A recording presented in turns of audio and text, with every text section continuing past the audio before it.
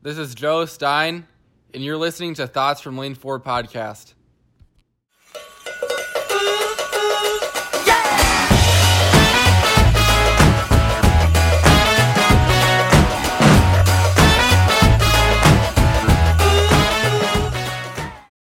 Welcome, Chris Corfus from Slow Guy Speed School to the podcast. Thanks for having me. Now, I understand that you'd like to train. Well, first of all, maybe we should start out by having a little bit of a background on you and how it's led you to your philosophies on the way you train sprinters and you train for speed.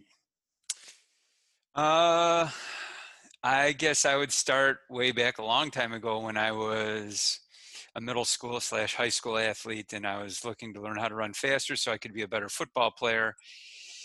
And the things that I was getting told by coaches didn't seem to be working as well as I had hoped.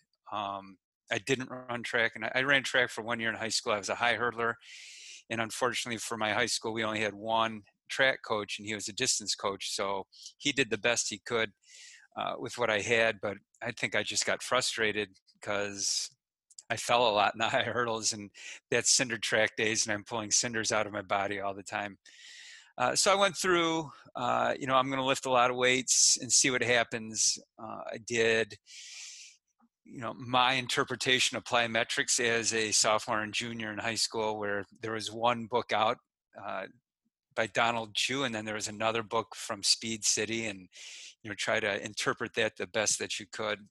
And all the way through college, I was always looking for ways to get better. And, the stuff that we were getting had a lower ceiling than what I had hoped for.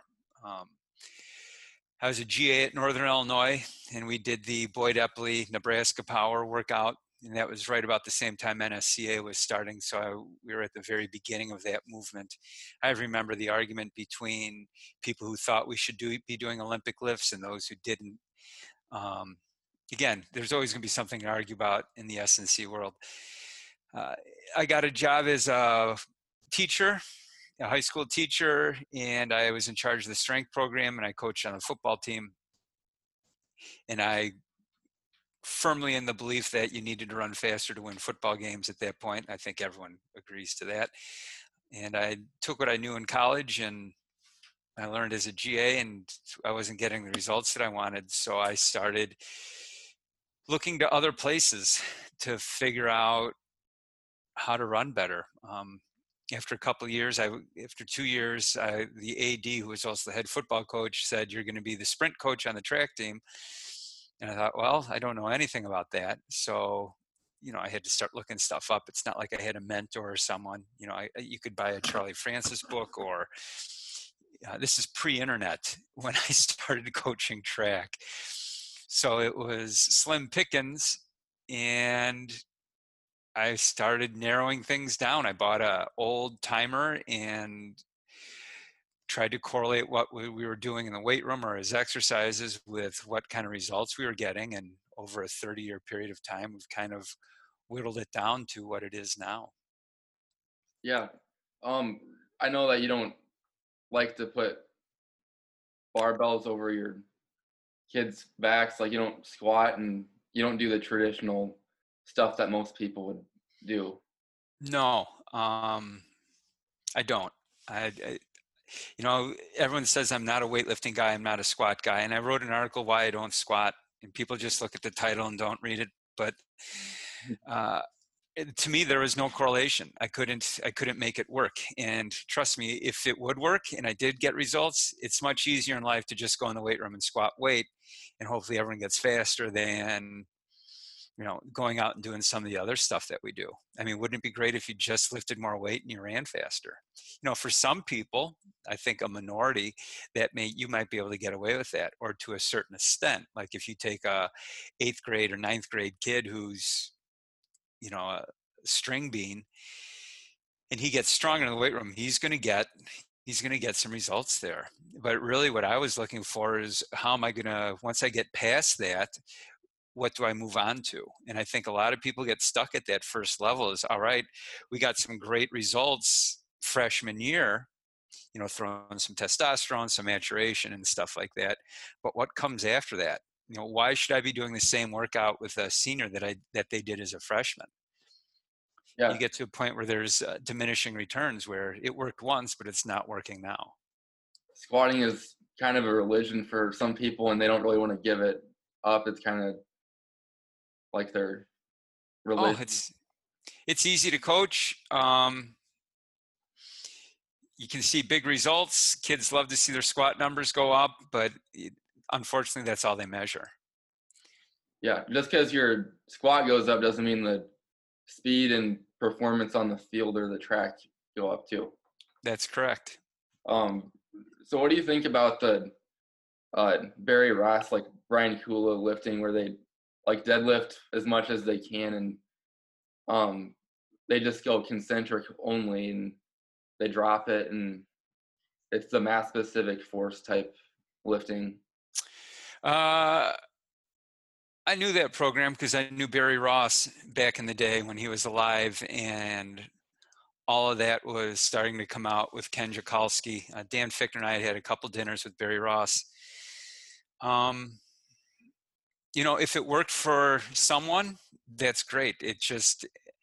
If that were true, JL Holdsworth, who used to hold the world record in the power lift, in the deadlift, would be the fastest guy in the world. But we know that. And you can go talk to JL, who's not only held the world record and was world champion, but knows other world record holders in the deadlift. And it's like, yeah, those guys can't run either. And I think that's what's interesting about JL is he's going to have a strong powerlifting background. I mean, he's a West Side guy, world champion, possibly one of the strongest people in his weight class ever at 275. And he kind of saw the light and said, yeah, this isn't what you should do. You go to his gyms in Columbus, and there aren't a lot of people deadlifting that are sport athletes, whether they're getting ready for football or track, whatever they're doing. But you know what, if it works for Brian, that's great. And I know that Barry Ross had Allison Felix for a period of time, and maybe that's exactly what she needed. And really, that's why you want to have all of the exercises that you do, or knowledge of those exercises, because they're just a color or a paint or a spice or something that you can add into something to make it that much better. So if you know when to add in something like the Bear Powered program, and you know the kind of kid that might respond to it, then maybe that's what you should use. But I think we get so set up on some program or some dogma of what we believe and what we hang our hat on, is that once you've stabilized yourself or situated yourself into that camp, you limit yourself to what you want to do, because some ideas may not go along with that idea, and you go, well, I'm just going to discount that because everyone on the internet who's like me thinks that's a bad idea, instead of actually trying it. Everyone responds to different exercises differently, and that's really the key, is to figure out who responds to what and then apply it at the right time.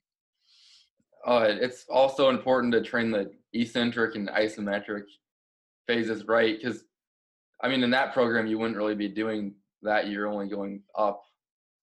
Yeah, to me, I think the isometric and eccentric are much more important than the concentric, because if you load a spring, the spring is gonna spring. It's gonna extend. But to not load the spring, you load the spring with your own body weight to pick up the bar. That may not do it for some people. I think with Bear Powered, the Barry Ross stuff, I think girls get a good bang for the buck for that, because most girls just aren't that strong. And so as they get stronger, they can do a little bit better. But as far as the timing and the coordination and all the things that the deadlift doesn't do for you, you're still missing out on that realm of or that portion of the sprint. Yeah, I know that you use the K box. What does the K box do that normal weightlifting doesn't do? The K box it's alive. I mean, you understand physics after you put it on, because you can feel that sucker pull you down, and the harder you pull up into it or push into it, the harder it pulls you back down. And that's kind of what happens when we sprint, is you have to absorb that extra force and learn how to rebound it. And that's why I like the K-Box. It's more alive than a weight. We do some squats. I do a lot of single leg work on it. I think it's great for the wintertime when I can't get out and run. But once summertime rolls around and it's warm outside, we're out running. We're doing something where we're running. We actually have an old used K-Box. That's the older version though. So like, what do you do for like sets and reps on it? Is it kind of depend, or do you kind of stay below a certain number? I really don't have sets and reps. I watch to see what the athlete's doing. If they're slowing down or they're getting fatigued, I cut them. Whether it's inside of a set or inside of an exercise. So it could be different. It could be different every workout depending on what I see as a coach. What about the isometrics? I know you use a lot of isometrics, like split squat ones, or yeah. Yeah, I love isometrics. I think you can get strong in certain positions, and it kind of creates a strength that your body can go to. And if you don't have the isometric strength, you're going to collapse at some point, and you're going to create a compensation pattern and lose a ton of power. Which is one reason why I think that is so important. And I think you get a lot of bang for your buck. Usually kids that do really well in the isometric work usually run pretty well. Something that I've actually tried with the K-Box is having someone like stop the wheel with their foot and then just do an isometric pulling into it. Yeah, that's a great idea. But I also like squatting on two and getting the plate spinning really fast. Yeah. And then on like the third or fourth rep, you pick up one leg and you come down on one leg and learn how to absorb it with that one leg. Oh, that's a neat idea. Can you maybe talk about the feet a little bit and how it's kind of not talked about enough in the athletic world, maybe? What do you want? It's a really Like I don't know, just like a brief, basic uh feet thing. I mean, like how it's important for speed. I know you could talk for a long time about it, but well, your foot basically is what meets the ground, and a lot happens if that foot is or is not functioning properly. It's supposed to absorb a lot of energy, a lot of force, a lot of weight. But if your foot isn't working properly, you dispel that energy up the chain, and other things are going to have to bend to dampen that energy so you can actually not break your neck when you run. So really having, whether it's isometric strength or eccentric strength in that foot, a functional foot is vital in running fast. Now, just because it doesn't look right or it may not fit some prototype doesn't mean it's not functional. I have a lot of people who tell me they have flat feet, but is it a functional flat foot? And if it is, that's beautiful. I mean, I've seen elite sprinters that don't look like they have an arch, and I've seen elite sprinters that do have an arch. So it all depends on how well it works. yeah, I kind of have a weird like hammer toe, like a big bone in my foot on one side, but it's like normal on the other side. But I think as long as you kind of make it work for you, it's good. But everyone wants to just like train the core and train abs and do silly ab workouts, but they don't want to train the feet because it just is boring, I guess. But yeah, a lot of people don't understand it. They just take it for granted, and I'll say, well, I'm walking, aren't I? I said, yeah, but is that the best way that your foot can function when you walk?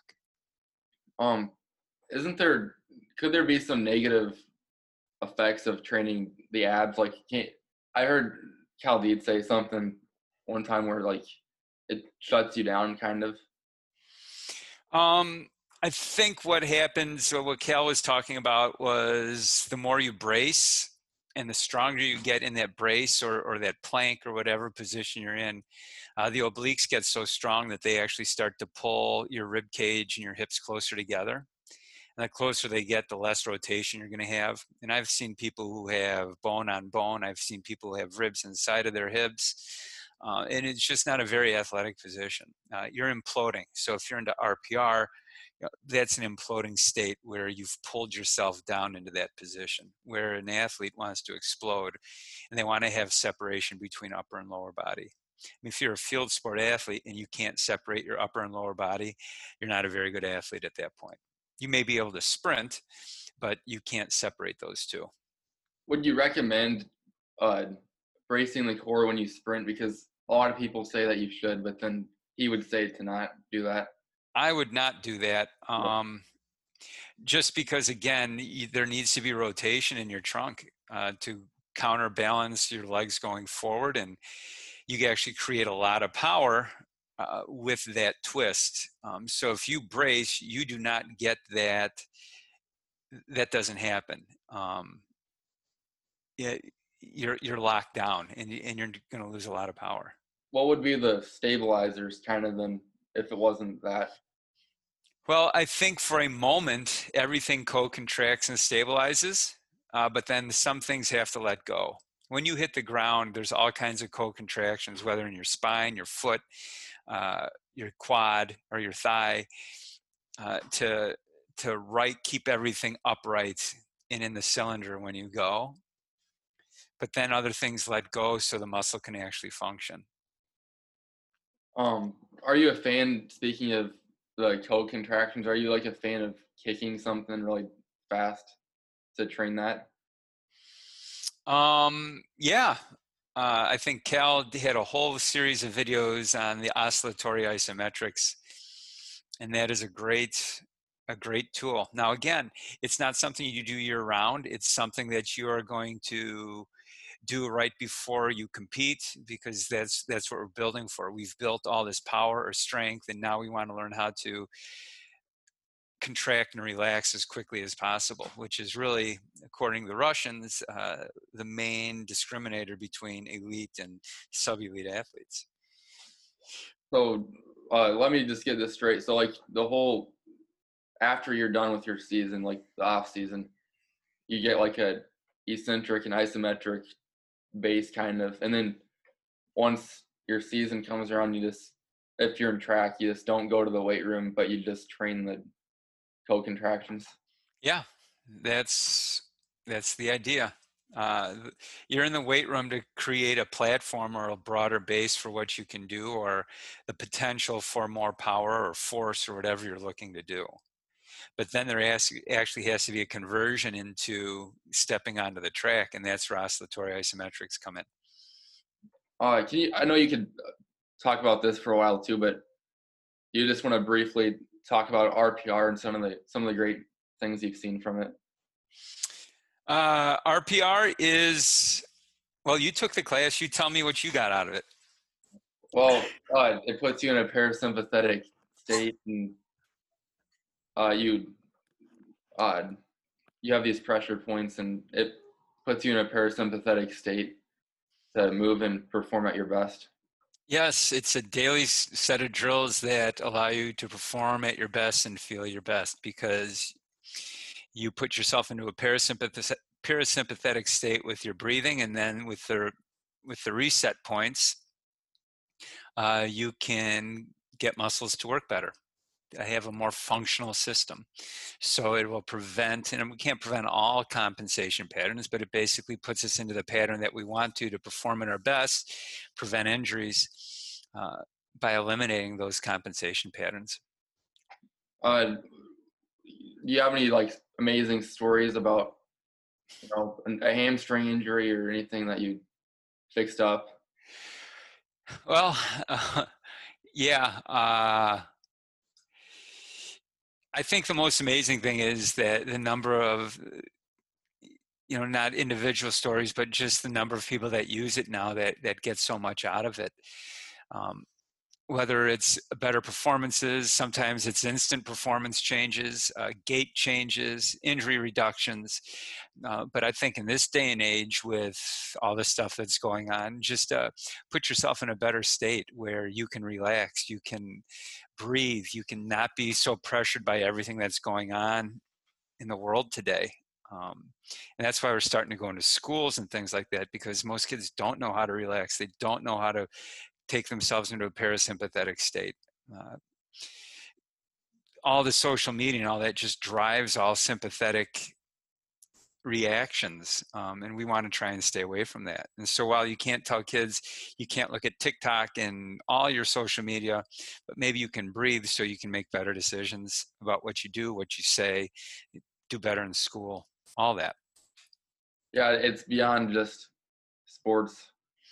Yeah, and I think that's one thing that we learned as people who started it was we're all sport coaches, and then we're starting to realize the huge implications that it has off the field, in everyday life. This weekend we taught a class in Columbus, and we had a lady who got a stick in her eye and it ripped her eye apart. And she had some radical new surgery where she had a lens and a retina replacement, but she was still seeing double. And just through the vision reset, she didn't see double anymore. I mean, isn't that awesome? You can just teach someone that and have a life-changing experience for some complete stranger. Speaking of the eye stuff, I've heard you talk about like the color glasses, like people running faster because they have a different color. Yeah, your body really responds to vibration, and color is a frequency. Everything has a frequency, and color has certain frequencies, and some people's bodies respond really positively to different colors and respond negatively to some colors. So it's always kind of neat to see what color sets you off. A good indicator is usually the color. If you have a choice to wear what you would like we do in these COVID days where you don't have to go anywhere, you can go grab whatever t-shirt you want. Usually the color that you grab that morning is the color that you think makes you feel strong. That's interesting. So having people like jumped higher and run faster just immediately after putting those on. Yeah, we've had all kinds of stuff. Some colors do different things to different people. Like yellow tends to get people to relax. Red tends to amp people up. And just by wearing those glasses, you can have that kind of impact on your performance, which is probably one reason why the NFL got rid of all shaded or tinted visors on helmets. I don't know if they knew the science behind it or they thought it was a cheat, but maybe it's true. I don't know. So it's really, is it like a special glasses they have to buy somewhere, or can you just look up like yellow or blue glasses on? Oh, you can get them on Amazon. I bought mine. I think mine are $5 each. They come in a kit. You can do basic muscle tests and things like that. Vertical jumps, put a different pair on and see what your vertical jump is. Is it like a particular brand, or is it just? It's just a color. Color is color. You don't have to spend hundreds of dollars and get fancy lenses. A tinted lens is going to have the same impact. Yeah. Do you have any other success stories for like speed growth? Like you took someone that was really slow and made them fast over the years, or how fast did you want them to get? Well, your most extreme cases, maybe. I don't know. My most extreme cases.